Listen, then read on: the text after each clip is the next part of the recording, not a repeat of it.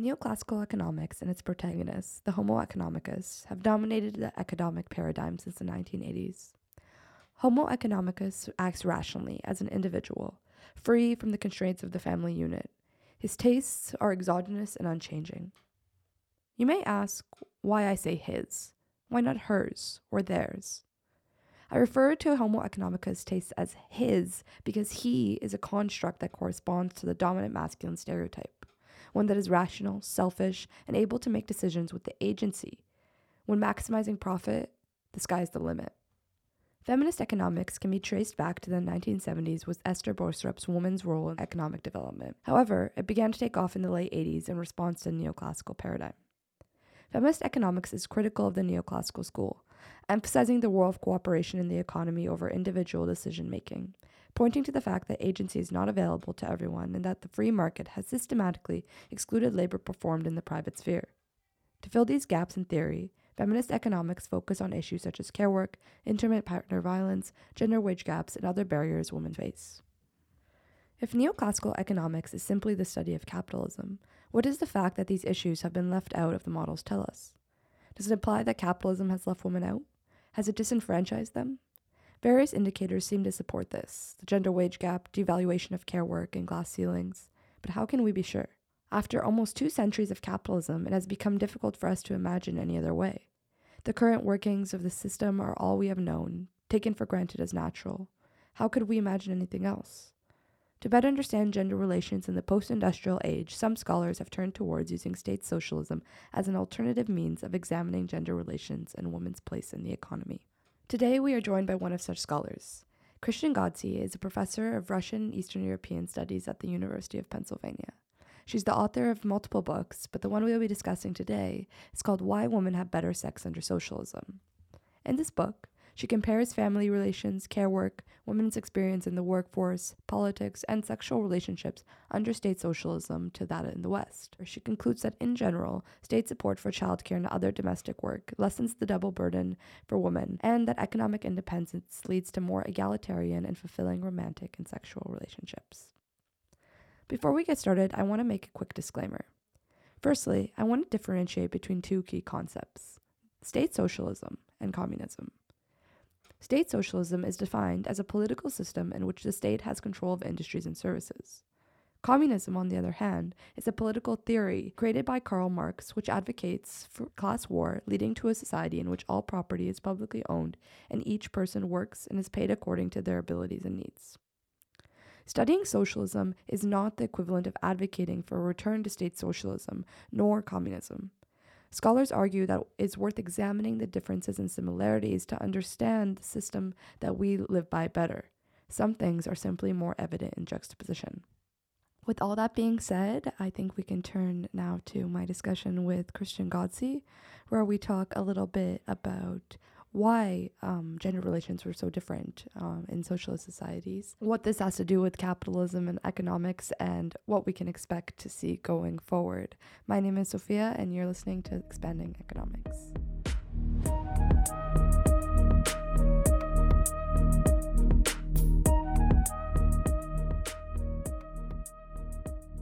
Hi, Professor Godsey. Thank you so much for joining us here on Expanding Economics. It's a pleasure to have you. Thank you very much for having me. I really want to start off with what is it that sparked your interest in this field, and why exactly did you choose to study Eastern Europe and post-socialist Bulgaria specifically? Because I know that was your PhD thesis. Yeah. So, I mean, there's like the long answer and there's the short answer. And the long answer has to do with my kind of high school experiences doing Model United Nations in the 80s in San Diego, where I grew up.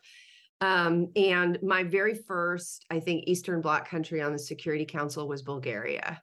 And I always wanted to be the Soviet Union, but I got Bulgaria. But eventually I did get the Soviet Union. But I was very interested in the Eastern Bloc, even in the 80s when it was still behind the quote unquote Iron Curtain. And then I happened to be in Europe in the summer, actually, I was in Europe when the wall fell. Quite shocked to me because I had dropped out of college because I thought that the world was going to end in like a nuclear holocaust. And so I dropped out of college to like see the world before it got blown up. And then the wall fell and I was like, oops. But anyway, that summer I was in Bulgaria I went through Bulgaria June of 1990. It was the only country that actually wouldn't give me a visa other than a transit visa. And so I was in Istanbul and I took a train through Plovdiv and on my way to Belgrade. I spent some time in Yugoslavia. And then that summer of 1990, I basically made my way up from Yugoslavia into Romania, into Hungary, into what was still Czechoslovakia at that time, and then into what was still Eastern Germany at that time as well. So I always knew that I wanted to study Eastern Europe. And because I had learned a lot about it in the 80s when, there was no internet, you actually had to kind of go to the library and learn all this stuff. So then I went to grad school in the 90s, and obviously there were opportunities to study in Eastern Europe. And when I was looking out across the region, I thought, well, where was the country that they didn't let me in? And it was Bulgaria. I mean, I only was able to go through because I had a transit visa. But the short answer is that my ex-husband is Bulgarian and my daughter is half Bulgarian. So I have Bulgarian family. I have Bulgarian mother-in-law. I have Bulgarian, ex-brothers and sisters-in-laws and all that good stuff. So I have, because I was married and because I lived there and for a brief period of time, actually considered like permanently moving to Bulgaria. It made sense in some ways because I had felt like I had a lot of connections to the country. But then, these things happened. The marriage fell apart.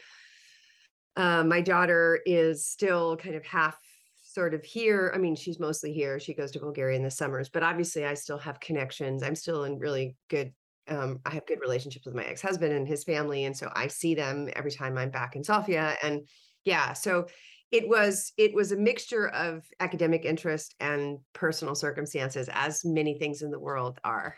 Yeah, I would agree. And I think like a point you talk about in your book, which I want to go to after this, but is that all the countries really do differ in their biographies of their experiences and their post attitudes. And I think this could be a biased perspective on mine, but I really do think the Bulgarian situation is a unique case in terms of perspectives of the regime post the fall, because I mean Bulgaria was very loyal to Russia. So exactly. I mean, Bulgaria is one of the few countries that democratically reelected their socialists back into power after 1989, right? So and a lot of people in the West make the mistake of homogenizing all of these countries that are in the Eastern Bloc. In fact, one of the biggest mistakes that I see is people will use the term post-Soviet to refer to like Poland and Romania and Bulgaria, which is just, or even Yugoslavia, which is really outrageous. But these countries were never part of the Soviet Union. They were satellite countries in the sense that they often supported the Soviet Union in places like the United Nations and the International Labor Organization. But they had very distinct individual foreign policy, and they had very distinct different brands of socialism. You had self-managing socialism in Yugoslavia, you had what they called goulash communism in Hungary. You had very different sorts of socialism. And I think one of the most important things for people to understand is that you cannot homogenize the region. Bulgaria is really unique in the same way that Romania was unique and the Eastern Germany was unique. And Poland had a whole different kind of historical set of circumstances that set it apart from other countries in this part of the world. So, in regards to your book, I was curious to understand why you chose to write it in the format that you did. So you wrote it in a very accessible format, I think, for people who don't come from like an advanced academic background. It's very much targeted towards a more popular audience. And so what inspired the topic of this book and the audience that you wanted to write towards? Yeah, so you are attributing way too much agency to me in this particular circumstance. So, the book that I wrote, because I have a lot of academic books, and this book was is a bit of an aberration. So what basically happened is the book that I wrote before this was called Red Hangover, and I happened to be living in Europe in 2014, which was the 25th anniversary of the fall of the Berlin Wall. I was living in Germany, but I was also traveling a lot to Bulgaria that year and all over actually Eastern Europe because I was living in Germany. I kept getting invited to give talks. And I was really curious about, what had happened in the last 25 years of transition. Anyway, long story short, in 2017, I was going to publish a book called Red Hangover: Legacies of 20th Century Communism with Duke University Press. And one of the chapters in that book was about this experience that I had of talking about the sexual politics of Eastern West Germany to a group of West German, mostly men. And the New York Times in 2017 was running a series of articles for something that they called the Red Century. And the Red Century was looking back on the 100th anniversary of the Bolshevik Revolution in the Soviet Union. And so they asked me to write this piece of about women's rights. And so, really, honestly, unthinkingly, most of the stuff that I wrote in the piece I thought was perfectly obvious to everybody in the world because I've been studying this stuff for 25 years.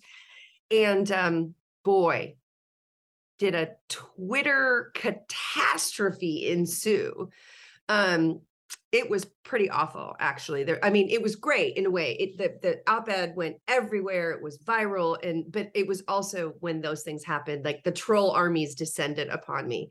Anyway, so long story short, I got a call in September. That op-ed came out, I think, on August 17th, 2017. It was right the same weekend as the Charlottesville march. And then I think it was in late September, I got a call from a New York publisher that said, "Hey, we liked your op-ed in the New York Times. You want to write a book about it?" And I said, "Whoa, really?" And I hemmed and hawed about it. But one of the things that happened in the wake of that op-ed is that some of my academic colleagues, and particularly some of my I wouldn't call them, well, they're colleagues, but not necessarily friendly colleagues, criticized me for not substantiating all of my arguments in a 1,200 word op-ed. And of course, what could I possibly do this is not like Oxford University Press. This is the New York Times. But I did, one of the things that a lot of people tried to do is to say that I was misrepresenting the research or I wasn't accurately reflecting the empirical evidence that's available. And that really annoyed me because there's a ton of empirical evidence and there are a ton of East European scholars that are doing research in this area. So when I agreed to write the book, which I did eventually, it took me about a month and a half to decide to do it. But when I finally decided to do it, one of the conditions of me doing it was that I would include about 20 pages, as you know, of endnotes in the book with all of the sources that I draw upon. So I wrote it in a very accessible way because I wanted general audiences to be able to access this information. I think in the United States, we have a lot of negative stereotypes about 20th century state socialism in Eastern Europe. Some of those are well-founded, but others are not.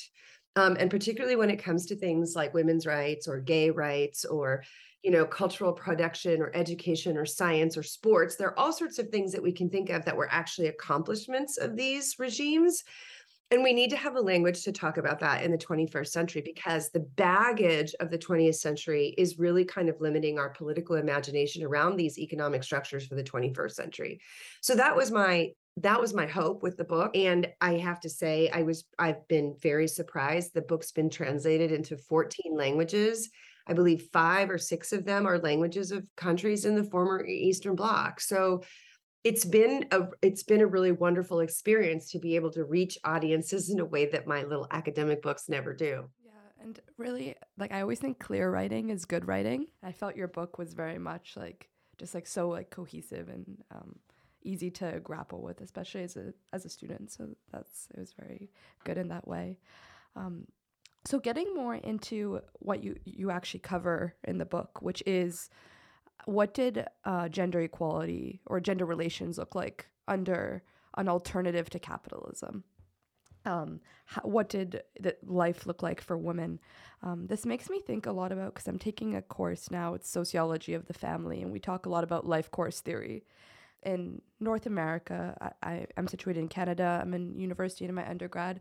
I feel like the normative life course for someone like me is go to school, pursue post-secondary, graduate, work a little bit, get married, have 2.5 kids, and do this all around the age of 27 or 28, and then keep working and then retire. So this is kind of the framework that at least I've encountered. I understand for many people there's different class, racial factor. Perhaps women like me in a socialist country behind the Iron Curtain, what was the normative life course? Now that is a great question. And this is going to surprise you, I think, because one of the things that I think is really interesting about the socialist countries is that so the one thing that I do want to say, and we can talk a little bit about this later, is that at no point was patriarchy really the target of women's emancipation in Eastern Europe. It was always really about capitalism. Patriarchal ideas and sort of gender essentialisms around appropriate masculinity and appropriate femininity persisted. And from a Western feminist point of view, that's always been a problem. But one of the things that a typical life course would look like in Eastern Europe, right, is that, first of all, and we have to back this up because it's not just that you go to school, right? Because in the West, some kids are raised at home by stay-at-home moms, and some kids go to kindergartens or go to daycare. Well, in most East European countries, all kids went to daycare. And so their mothers continued to work throughout their childhood. There really wasn't a concept of a quote unquote stay-at-home mom. And that really changes a lot for the way that young girls are being brought up into the world. They are seeing that their mothers are working. Oftentimes, their mothers may have higher salaries than their fathers. And there's very much a sense of women's importance, not only as mothers, but also as workers. Now, that doesn't mean that women didn't have also responsibility for the home. They were still moms. They still had to look after sick kids and deal with housework and things like that. But to the extent that there were programs in place which outsourced a lot of childcare during the school year, there were after school programs for kids so that they could get their homework done, for instance, at school rather than have their parents make them do it at home. The other thing in a lot of socialist countries is that you had summer camps for kids. So in the summer months, either the kids went off to live with their grandparents in the villages, or they went off to some kind of summer camp, which kept them busy. So the kind of culture of socialization is a much broader culture of lateral relationships that are outside of the core family unit in socialism. So what that means is that if you graduate, in a lot of these countries, you take an exam, you decide whether you're going to go to a gymnasium, like an academic high school, or a technicum, like a more technical kind of high school. And then for those who go on to university, right, you start. The other thing is that obviously for men, there's usually 1 or 2 years of military service that's required. But the thing that's different is that if you're a young woman and you go to university, many women had their first children in university.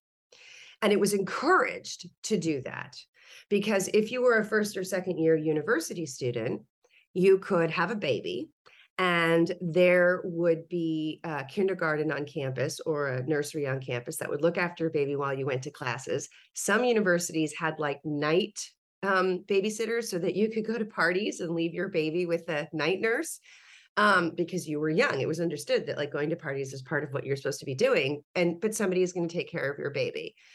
And the idea was that by the time you graduated from university, and in Eastern Europe, university was more than 4 years, it was sometimes 5 or 6 years, it meant that your child would be almost old enough to go straight into school, right? So basically you had your little kids while you're at university, you got out of university, usually you had a 2 or 3 year internship that was organized for you by the government. And your kids started college, sorry, not college, but your kids started school. And then you kind of grew up. And unlike in the West, where retirement ages are now 67, they used to be 65, retirement ages in Eastern Europe were much younger. And so basically you had your kids young. When you were, 40, your own kids were basically just getting ready to start their lives. And by the time you're 50, you have grandkids, right? It's a completely different life cycle, a life course. And it is very pronatalist in the sense that people were very much encouraged to have children because they got child allowances. You got special access to apartments if you had children. If you had a honeymoon loan for every child that you had a percentage of your loan that was forgiven by the government. But basically, what these countries tried to do was to allow women to really efficiently combine their work lives with their family lives. And that is very, very different from the Western way of women go to school, they work, and then the minute you said, get married around 26 or 27 or 28, and then if they have a kid by 30, it becomes almost impossible to maintain yourself in the workforce. So you become a stay-at-home mom for a certain class of women. Even though those women don't want to become stay-at-home moms, they're sometimes forced out of the labor force because the cost of childcare, especially in the United States, is so prohibitive that it makes sense for one parent to stay at home.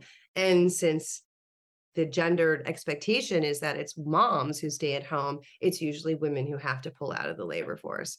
So it's a very, very different model. Now, I'm not saying that it's perfect. In Eastern Europe, there were still expectations around childcare and housework that were very, very much gendered.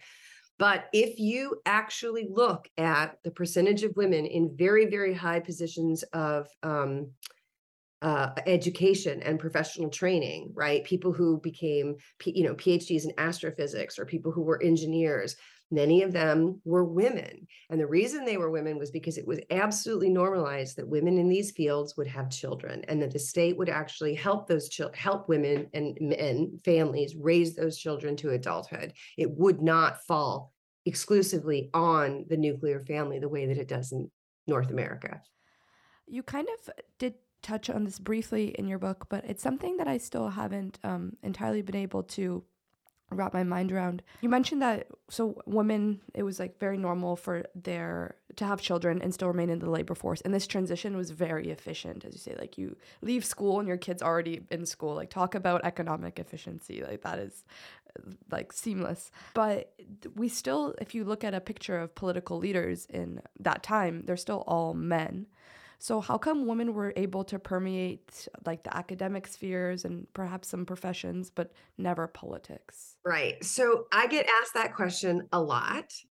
And first of all, I'd like to point out that there have been female Politburo members. There were prominent women in prominent positions of power. In Bulgaria, Tolta Ragoicheva was a member of the Politburo for quite a long time. In Romania, had people like Ana Pauker, who's the world's first minister of foreign affairs.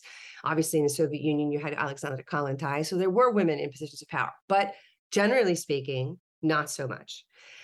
The reason, I think, is because this conception of having equal representation of men and women at the highest levels of power is a very Western feminist thing, because Western feminists want equality. And they want equality in really weird ways, right? So if I said to you, okay, men, there's a wage gap between men and women, right? Men, let's say, women make 70 cents on a man's dollar. So a socialist feminist will say that's a problem because there's this surplus value extraction that's happening, and it's happening differentially because women are responsible for these other things, and there's statistical discrimination in the labor force. And so what we need to do is to try to compensate for the fact that women are paying a price for being caregivers in the economy. But a Western feminist will say, well, why don't we just reduce men's wages to 70 cents on the dollar, and then we have an equality? Because what's more important is the equality and not where the equality takes place, right? And so I think the thing is when you think about political leadership, a lot of women in Eastern Europe, and there were polls that were done about this, they wanted nothing to do with politics. Politics was dirty. Politics was mostly stupid, right, in Eastern Europe, because let's face it, it was a pretty undemocratic regime, right? So even if you were in politics, you faced a uphill battle to get anything done when you basically had one man usually in charge at the very top of the political establishment. So even if you were like a minister or, a prime minister or a commissar or some, power, position of power, you still had to respond and basically work with this one dude who was kind of a pain in the butt, right? And he had absolute authority. So I think that the thing is just like, what are we actually talking about when we're talking about women's progress? And I think that this is a really important um, factor because at no point, right, in most of these countries, they were talking very much about supporting women so they could combine their productive and reproductive roles. But the idea was that it's not that, like, we have this weird idea in the West that if you put women in power, that they'll necessarily care about the working class. And we can see very clearly that we have a lot of right-wing women all over the world who are totally reactionary. And even though I am definitely a feminist, right? When I look at Marine Le Pen, I'm not going to vote for her because she happens to be a woman. She's a right-wing reactionary. I am sorry, right? So the politics question, I think, is a really important question. This replicates itself in the contemporary era in Western Europe, where the EU is trying to have equal numbers of men and women on corporate boards. So, as a socialist feminist, the problem is the corporation. The problem is the way that the corporation is distorting the economy because of its monopolistic and predatory policies on consumers. It's not because there aren't enough women on the board. That's like saying, the Nazis weren't gender egalitarian. If they would be so much better if there were an equal number of Nazi generals that were women. I mean, of course not, right? I mean, I don't know. Sometimes I think that it's something that Western feminists in the 70s in particular used to criticize East European women, because Western women were so upset about the fact that they had all these like legal equalities in Eastern Europe, right?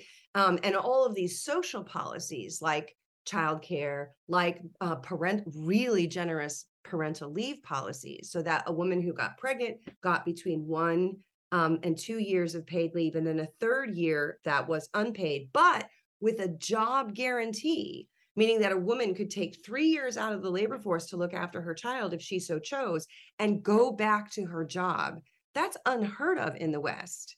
And so the way to kind of criticize what was going on in Eastern Europe was to say, oh, well, but there's no women in positions of power, which again, I think if you look at the local level, at the municipal level and at the oblast level, there were a lot of women in power in these countries. It's just at the very, very, very highest echelons of authority that they were not in power. And partially that had to do with the fact that a lot of women didn't want to be in power. And that's true in the West as well, right?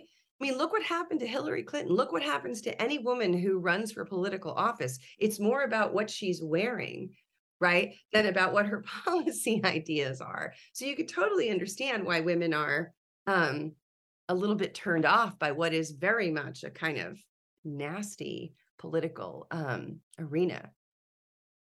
But at the same time, one other thing that I will say is, interestingly, to just turn that on its head, Eastern European countries allowed women into the military in much greater numbers and in much higher positions with combat roles long before Western European and North American countries did so.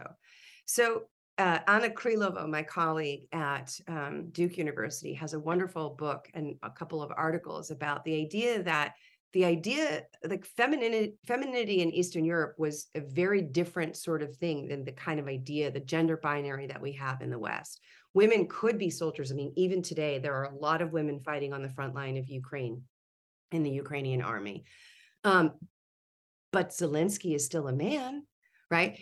There's no woman who's in charge of the army, but again, what really matters here, are women being treated as fully competent people who make the choice to go to the front lines and fight? Yes, they are. And that comes from a long history of treating women as equal in Eastern Europe. Again, we have to think about what does it actually mean to say whether women are in high positions of authority or not? And what are we actually hoping to achieve by that? Do we want women to be really good capitalists so that they have more seats on corporate boards? Or is it that we actually want to have a society that is more just, equitable, and sustainable in the long run, and that actually provides for families and working people? And I think that the latter is a much more important goal. What I'm hearing is that like even if you have representation in power, if the ideology of that power is not in the right place, it doesn't really it's not going to be effective. It's a problem of capitalism, right? So if you think about capitalism as being a very steep pyramid, and the very tippity top is 1%, right? The very, very top is the 1%, and they own whatever it is, 40% of all of the wealth in the United States, right? Is justice served by making sure that the 1% is diverse, right? That like we have a nice representation of all genders and sexualities and colors and races at the 1%. Now, for many people, right, that's what we are being told that social justice is about. Is that like Beyonce and Jay-Z can do ads for Tiffany's, right? And they're representing Black Americans in a way that shows that the 1% can be really diverse, but that it completely ignores the 99% of the pyramid, right? That is actually being exploited, that is actually being harmed by the existence of the 1%.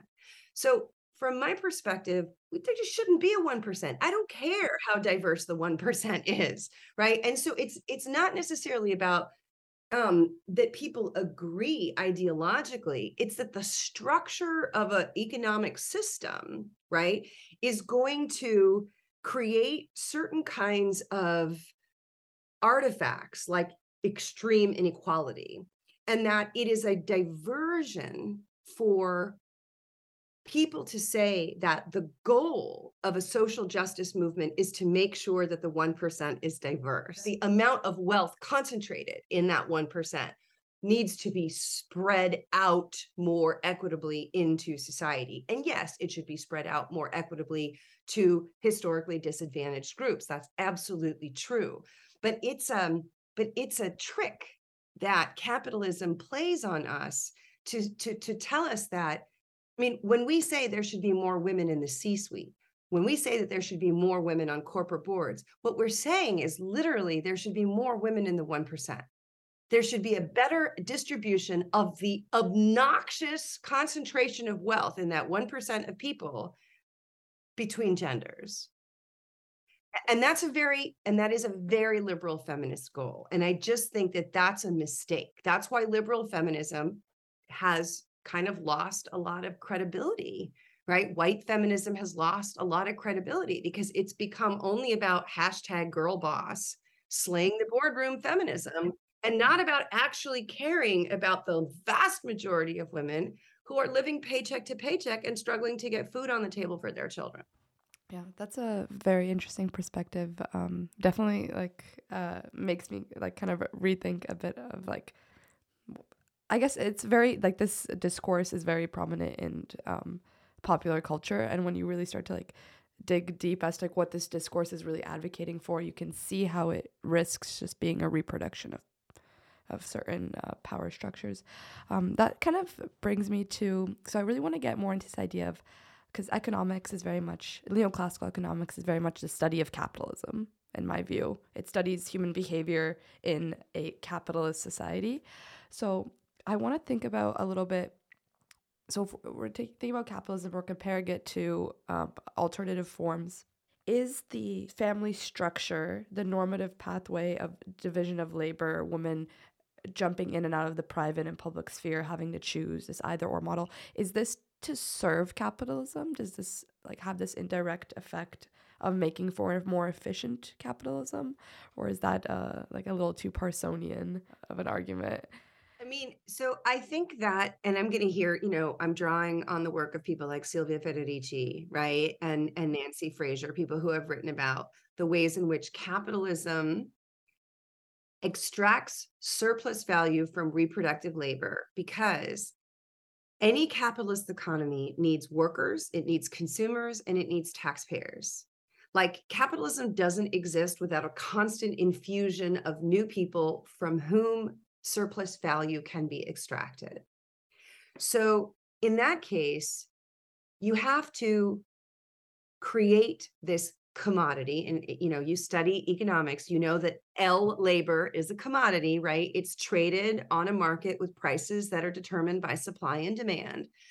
So the production of labor, right, is important to capital. And it turns out that the traditional family structure that we have in the United States, that has been reinforced in the last 70 years during the Cold War, this very nuclear family of a man and a woman in a heterosexual family, obviously, which is the quote unquote ideal, biparental care of their own biological children in a single family home with their own private property. All of that benefits capital. And it benefits capital because the cost of reproducing the next generation of workers, consumers, and taxpayers is borne by the individual family unit and mostly by women's unpaid labor. And in this case, when women stop having babies, and we just saw, there's a really wonderful article in the New York Times a couple of weeks ago about women in South Korea. South Korea now has the lowest total fertility rate ever recorded, 0.9% TFR, which means that South Korea is just going to disappear, at a certain point, because women are like, no marriage, no sex, no relationships, no babies. They have this movement called like the 4 no's or whatever. And they're on birth strike. And a lot of young people are on birth strike. And what happens when people go on birth strike? Capitalists panic, because who's going to make the babies? How are they going to get the babies that they need to run the economy? If the labor force shrinks, wages go up. If the labor force shrinks, right, GDP goes down because you have fewer consumers. So the thing is that because of the way we organize our family life, we, as in I'm a mom, so I can speak to this directly. I thought very much of having a child as a personal decision. I made the choice to have the child. And so all of the burdens of childcare and all of the exhausting labor of nappy changing and waking up in the middle of the night to feed the baby and figuring out where they're going to go to school and making sure that they're fed and clothed and healthy and that their wisdom teeth come out when they need to come out and all the other things that need to happen in order to raise a child to adulthood, it falls on me. Whereas in a socialist society, or even a social democratic society in Western Europe, or even Canada is a hell of a lot better at this than we are in the United States, right? The state steps up because the state recognizes that social reproduction is of value to everybody. The economist Nancy Folbright actually argues that children should be considered a public good. And if they're a public good, they should be funded by the state, just like our highways and national defense. But in the United States, it's very much a personal decision. So what's happening? People aren't having babies. Because if it's a personal decision, then it's also a personal decision to say, nope, NOPE, no way. I'm not doing this. I'm not providing this labor for free. I'm going to live my life. And I'm just, for climate reasons, there are all sorts of reasons why I think young people are refusing to reproduce this traditional family role. But it's definitely the case that capitalists owe women a huge amount of money for the labor that they have done in reproducing the labor force. And there's so much wonderful work that has been done in feminist economics. If you go back to people like Marilyn Waring, right, who really talked about Keynes's original essay of looking at the United Nations system of national accounts, where they tried to determine, it was an essay by Keynes during the Second World War called How to Pay for the War, where he basically just wrote women's labor out of the equation. Nothing that is done in the home that's outside of the market is going to count towards anything. And unfortunately, this UN system of national accounting is exactly what we still have. And women's labor has just been completely, or caregivers' labor, because obviously it's not just women who are doing it now. There are lots of people of different genders who do this kind of work. So, but I think it's really important to understand that the field of economics is really kind of fundamentally based on a sexist assumption about the value of women's labor, right? So, there's this old adage, like, if I pay a woman to clean my house, it contributes to GDP. But if I marry her, then that labor disappears. It's just a weird function of accounting, because when we do this kind of work, it's a big zero. And I don't think that the answer, let me just say that I don't think that the answer to this is like wages for housework. I don't think anybody should be paying individual women, right? Again, a very liberal white feminist solution to this is to just raise women's wages so that they can pay other women, usually women of color, to come to their house and clean and look after their kids. I am absolutely 100% in favor of socialization, right? Which is exactly what they did in Eastern Europe, which is exactly what they do in countries like Sweden, where you have the government, and by the way, in places like Quebec, right, which has a really, really incredibly generous childcare policy. And I can't remember, it's like $10 a day. Canadian dollars. Yeah, it's so cheap, right, to have your kids in childcare. That's socialization. And that's a social benefit that actually benefits everyone in society. It's not an individual choice. It's not about me slaying the boardroom so that I can hire, an army of women of color or whatever to come and do the labor that I now don't have time to do because I'm so busy being important or whatever. Yeah, and I think something really interesting you touched on there is, like, especially in the United States, it's this idea that to have a kid is your individual choice, and you do this cost benefit analysis when you make that choice, where it's like, oh, the kid, I'm gonna get this much love, but I'm gonna have to pay this much for braces, right? But that's such that's something that gets reflected then in neoclassical economics, that, like, oh, everyone's just making their choice all the time without any regard for, like, the fact that there's that choice isn't necessarily, like, happening in isolation. I mean, and by the neoclassical economic model, right, I think that no woman in her sound mind would ever have a child, because we'd be all out there maximizing our utils, right? Or whatever it is that we're supposed to be maximizing, right? If you do the cost benefit analysis of having a child, seriously, unless you live on a farm where you can actually use the labor of children, which is what people used to have children for, right? Children are kind of a net, like, financial sinkhole, right? They cost a lot of money. Especially again in the United States, where there's no support. I think that the USDA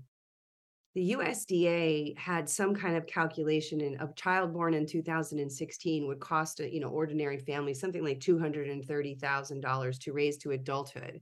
And that's not including any cost of higher education, and it's not including the opportunity cost of the parents' time. That's an incredible amount of money for most American families. And then another interesting thing, so that's the USDA calculation. But then if you happen to be in the military in the United States and you die in the line of service, assuming that you're unmarried, the Department of Defense in this country will pay your parents something called a death gratuity. It's a very unpleasant term. It's a death gratuity. It's a one-time payment that the government gives your parents if you as a child die in the line of duty. And you know how much that death gratuity is? Actually, it's $100,000. Right. But it's less than half the cost, right, of raising a child.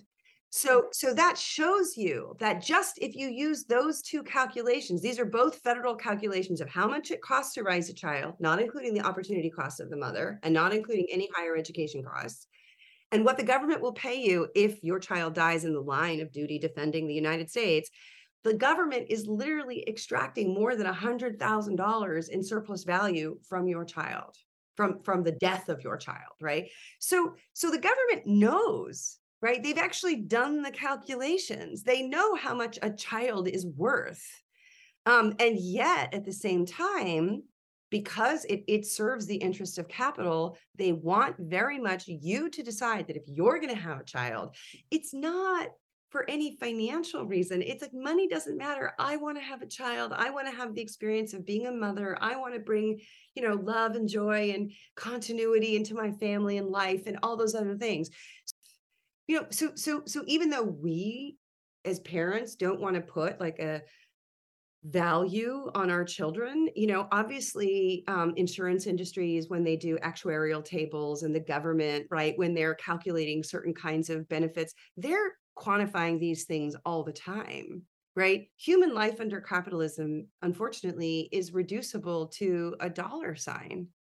And I think the most important thing for us to do is to resist the commodification of human life. We should not commodify human life, right? In most countries, for instance, this is interesting.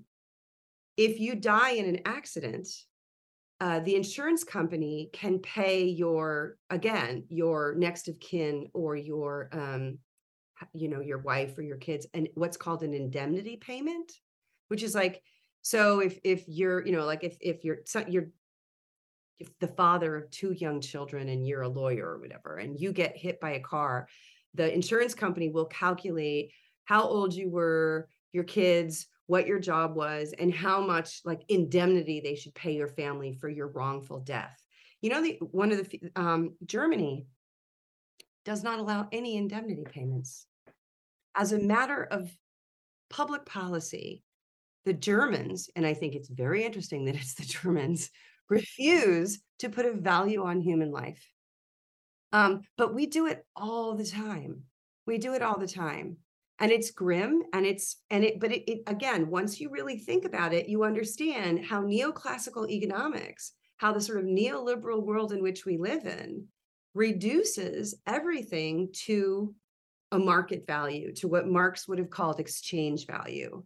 We don't really care. Only when it's convenient for them, though. Well, yes, only when it's convenient. Right. All right. So my last question for you in our last few minutes is, we were a little bit grim, so I want to swing the pendulum maybe to something more optimistic. Hopefully the answer is optimistic. I don't know. But I'm really curious, like, where are we today relative to, let's say, 1980s, like post second wave feminism, early 2000s? Where are we today culturally, economically, in terms of women's equality in North America? And what is this, like, where do we go from where we are? Yeah. So, I mean, this is a kind of like glass half full, glass half empty kind of thing, right? From where we hoped to be, we're not nearly as far along as we thought. But from where we started, it's not as bad, right? And my book, Second World, Second Sex, really talks a lot about how so much progress that was made in women's rights in the 20th century was a result of superpower grandstanding around women's issues at places like the United Nations. It turns out that the Bulgarian Committee for Women, the Bulgarian Women's Committee, was extremely influential at the UN, and placed, countries like the Soviet Union and Poland and Yugoslavia, even places in the global South like Cuba or Vietnam, right? They talked a lot about women's issues, and it sort of put a lot of pressure on Western governments to do things for their own women, lest those women start pointing to the Soviet Union saying, wait, how is it possible that women get that in like a non-democratic country and we don't get it?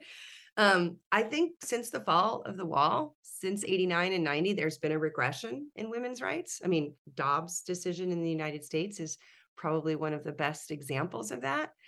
But I do think, and here's my optimism, because I am a very optimistic person. I believe that the history of the present is contingent and malleable. And I think that what matters is that people don't lose hope, that people believe that they can change the system. Neoliberalism, neoclassical economics, capitalism as systems seem so completely overwhelming. But when you think about it for like 5 seconds, like fiat currency, right? Like we all believe that this is worth $20 in the United States, right? But if I go to Canada, I can't actually use this because it turns out that this is just a piece of paper, right? So, if you're an economist and you know anything about fiat currency, we all collectively walk around believing in the myth that this piece of paper has value.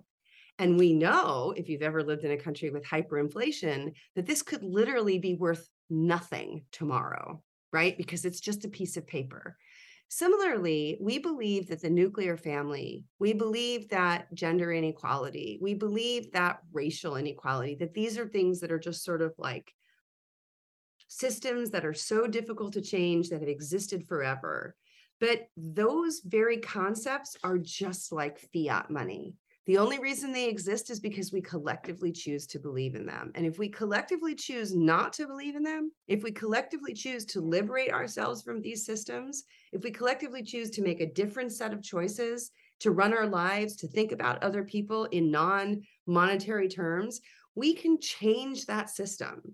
Because as anybody who's lived in a country with hyperinflation knows, all you have to do is, create a panic and people stop believing in paper money. They try to get all their money into gold or whatever assets they can, and then the currency just crashes, right? It's all about human psychology. And I do think that women's rights are one of those things that have a lot to do with whether or not women believe they can do it. Now, I know that sounds all weird and stupid in positive psychology, and I don't mean to say it in that way of like, just think you can and you will. But I think that this is a collective thing, right? That we can overcome the problems of patriarchal capitalism and the climate crises and extreme inequality, that we have the means in our grasp. The problem is that we have sort of mental shackles on our brains because we've been told over and over again that either things cannot change or that if things do change, they will change for the worse. And I think that is so dangerous. We need to reimagine what we could do for the future. I have a new book that's coming out in May called Everyday Utopia: What 2,000 Years of Wild Experiments Can Teach Us About the Good Life. And in this book, I really try to show people that all throughout history, there have been different ways of organizing the family. There have been different ways of organizing our economies. There have been different ways of imagining our relationships to each other. And that this has been going on for like 2,500 years, since the time of Pythagoras, when he had his little communist commune on Croton. Yeah. So we have so much history to go by, but are we ever taught about utopian societies? No. We learn 1984. We learn Brave New World. We learn about Lois Lowry's The Giver. We get all of these constant dystopias that are constantly being fed to us to convince us that we can't dream and that dreaming won't change the world. Or if we do dream and try to change the world, that will just make the world a lot worse. And I just fundamentally do not believe that's true. We have to work together. And economics as a discipline, in my opinion, is like a fiat currency, right? Yeah. We all believe in these models because we get taught them at school. How many people have gone through an economics major and they believe that the economy and the system works in this particular way. But you take one look at the anthropological work on markets, right? People's work like David Graeber, so many great anthropologists and sort of alternative sociologists and historians who have been working on economies, economic historians in particular, other ways of organizing an economy. And you understand there are completely different models out there available to all of us. But we get locked into, it's just so easy to believe in this $20 bill because everybody else believes in the $20 bill. And as long as I can go to the store and buy myself a really good bottle of wine, that's all that matters. Yeah, it confirms the $20 bill. Yeah. It confirms every day. I confirm the $20 bill in my head and in my life. But that doesn't mean that it's real. It's just a piece of paper. Just like economics isn't real, it's just a way of seeing the world. And we've all been taught, we've all been convinced to see the world in this particular way. And I am one of those people, right, who truly believe that if you can convince a bunch of people to see the world in a different way, that the world changes. And we have so many historical examples of when that happens. And that's what this new book that's coming out is all about. Is using our imaginations, using our cognitive capacities for hope. I spend a lot of time talking about that in the book, to actually change the world. Because I do think, right, that that we are at a moment in the 21st century with the climate crises and extreme inequality, and now all these AI chatbots and algorithms and automation. There's so many crazy things coming down at us, right? Which are going to create serious problems for the way that we have organized our economies and our polities. I mean, the pandemic showed that pretty darn well. So we need to be creative. And at the end of the day, and this comes back to the book that we were talking about today, I think that so much of the baggage that we have about utopia and specifically about socialism comes down to all the horror stories that we've been told about Eastern Europe. And one of the first things that we need to do is to really say, a lot of those horror stories are just exactly horror stories, right? It's a much more complicated field. If you look at the differences of experiences of state socialism in a country like Hungary versus Yugoslavia, and the Soviet Union versus the GDR versus Poland or Romania, they were all different, not to mention Cuba or Vietnam or Angola or Tanzania, right? Or Yemen. There were all these different countries that experimented with socialism in different ways. We have to really open our minds. And I think that part of what I hope to achieve with the book that we were talking about today, and then with my next book, is to try to get people to just think imaginatively, to realize it's just a piece of paper that we believe in. End things off. Even just watching you explain that builds so much hope for the future, especially as a young person. It's difficult to find that in the curriculum. So thank you so much for that. I really appreciate it. And I really look forward to your next book. I do think, because what you said about young people, right, and not finding it in the curriculum. I find that so sad as a professor. I find that so disturbing that these institutions of higher learning, right, which are supposed to be places for us to experiment and think outside the box and dream and, imagine what a different world could look like, and also study what different worlds have looked like in the past, have become these sort of almost kind of meat grinder institutions of just kind of churning out the same sorts of ideology over and over and over again. And so for young people who are looking for alternatives, it's so important to read and to engage and to listen to podcasts, alternative things that are out there. I really do think, I'm a very big advocate of what I call what is called autodidacticism or self-education. This idea that we all have a responsibility to open our minds as well as allow our minds to be opened by others, right? That's a dialectic. That's a back and forth between people. And I feel that too many young people, the TikTok algorithm doesn't really give you radical hope. It doesn't. Instagram Reels is pretty bad at that too, right? And there's a reason why.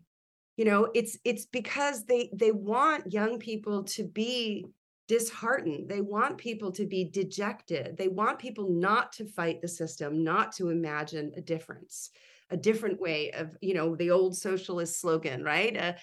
Another world is possible. There is another world that's possible, but if you consume a kind of steady diet of capitalism's commercial products, of course, you're going to not be exposed to those new and different ways of thinking.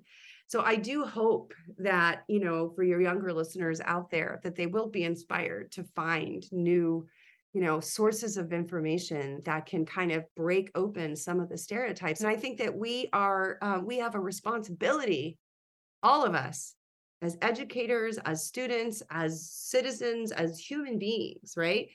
To try to challenge, right, these pre-packaged, processed nuggets of information that are constantly being fed to us by the kind of usual mainstream sources. Thank you so much. And yeah, I think those are great words to end on. So I will say thank you to our listeners for tuning in and listening to Professor Godsey, and encourage you to check out her book, Why Women Have Better Sex Under Socialism, and her next book, which is coming out in May.